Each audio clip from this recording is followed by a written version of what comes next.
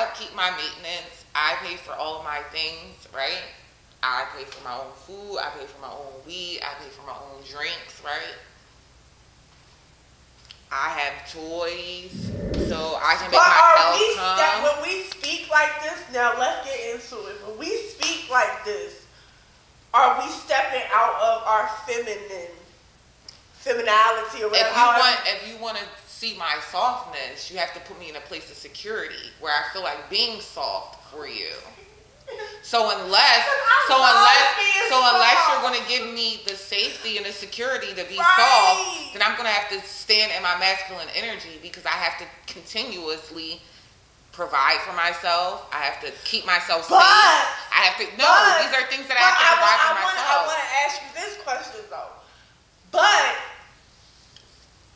is the wall up so high? Is the guard up so high that you won't even allow a man to show you that you can be comfortable? Because if you're automatically coming off the bat with all of this masculine energy, like I can take care of myself, I pay for my own weed, I can make myself come. If you already saying that, then that might like you, and you don't have to say it because it's an energy. Because we on an energy, we are in a new world. Everything is energy and frequency. So honestly, you don't have to say it. You don't have to give down the spill. Let me finish. You don't have to give down the spill of what you can do for yourself. But you can see it. But if you walk around with that energy, like I can do all of this by myself, are you making the men who want to spoil you and want a submissive woman? Are you kind of not on their frequency because you're giving off this energy where I'm the male, I have all this masculine energy, so these type of men won't even approach you? Are we talking about beta men? Because those are the only type of men that would be intimidated by a woman who has her own shit together.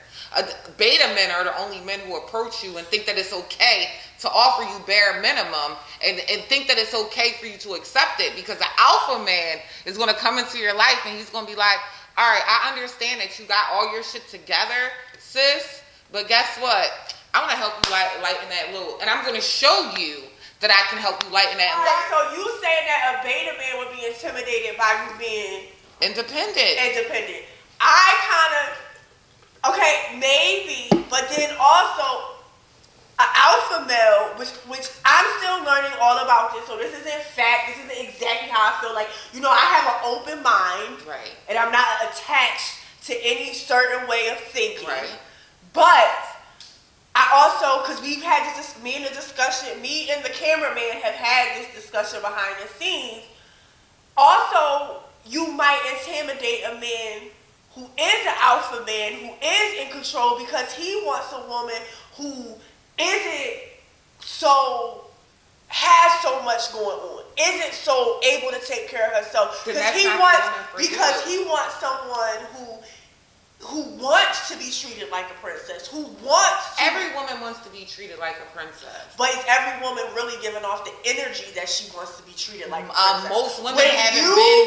Most women are giving off more masculine energy, and you're just like automatically from the back saying, I can do all this shit by myself. If you're not saying it, but your energy is giving that off to people, how can you attract a man who wants to treat a woman like a princess? Most women have that experience where they have not been loved properly. They've been taken advantage of a lot.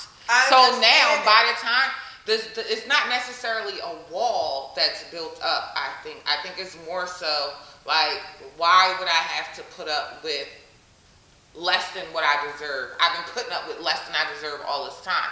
I don't want to put up with that right now. That is true. So, looks versus personality, all of y'all lie. I'm just going to say it's a combination of both. All of y'all sippers, they said it was personality. The looks grab matters the most. Y'all said personality matters the most. Y'all lied. Looks grab us, and then the personality immediately after, because I will literally listen. I can tell from the text tone if this is going to work or not. You can't hold a conversation. We're fucking grown as hell. I don't subscribe to that. Y'all know, like, we've had this discussion with me though before. Like, I ain't never fucking nigga off of his personality. She never did, Never she's been consistent with that. So we gonna let it roll like that. I ain't never did. I probably never will. Absolutely not. If you're asking about Michelle, she absolutely has not. So you tell me you never met a dude who wasn't the most attractive? No. His personality. Michelle's gonna tell you no. It has something with fuck no. You can't even. It doesn't even get past the high and the vibe right there for her. No. Like I'm not even going to be like. I'm not even going to be drawn to you. Like she's literally said this to you guys on here. Yeah. A lot of times. Like I'm not even going to be like drawn to you. like at all. Like no, I've never. I mean, I probably had conversations with dudes that their conversation probably was fire and their personality. But that's all it went to. That's all it went to. Like I am a hype person. Like on some real shit. Like I will see a 6'5" dude and he be like, she don't care. I will instantly just be like, fan me down.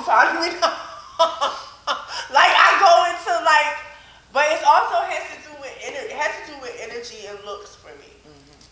Energy and looks. So we are closing out our show. Oh, it already went off. Our live already went off. Okay. They kicked us off live.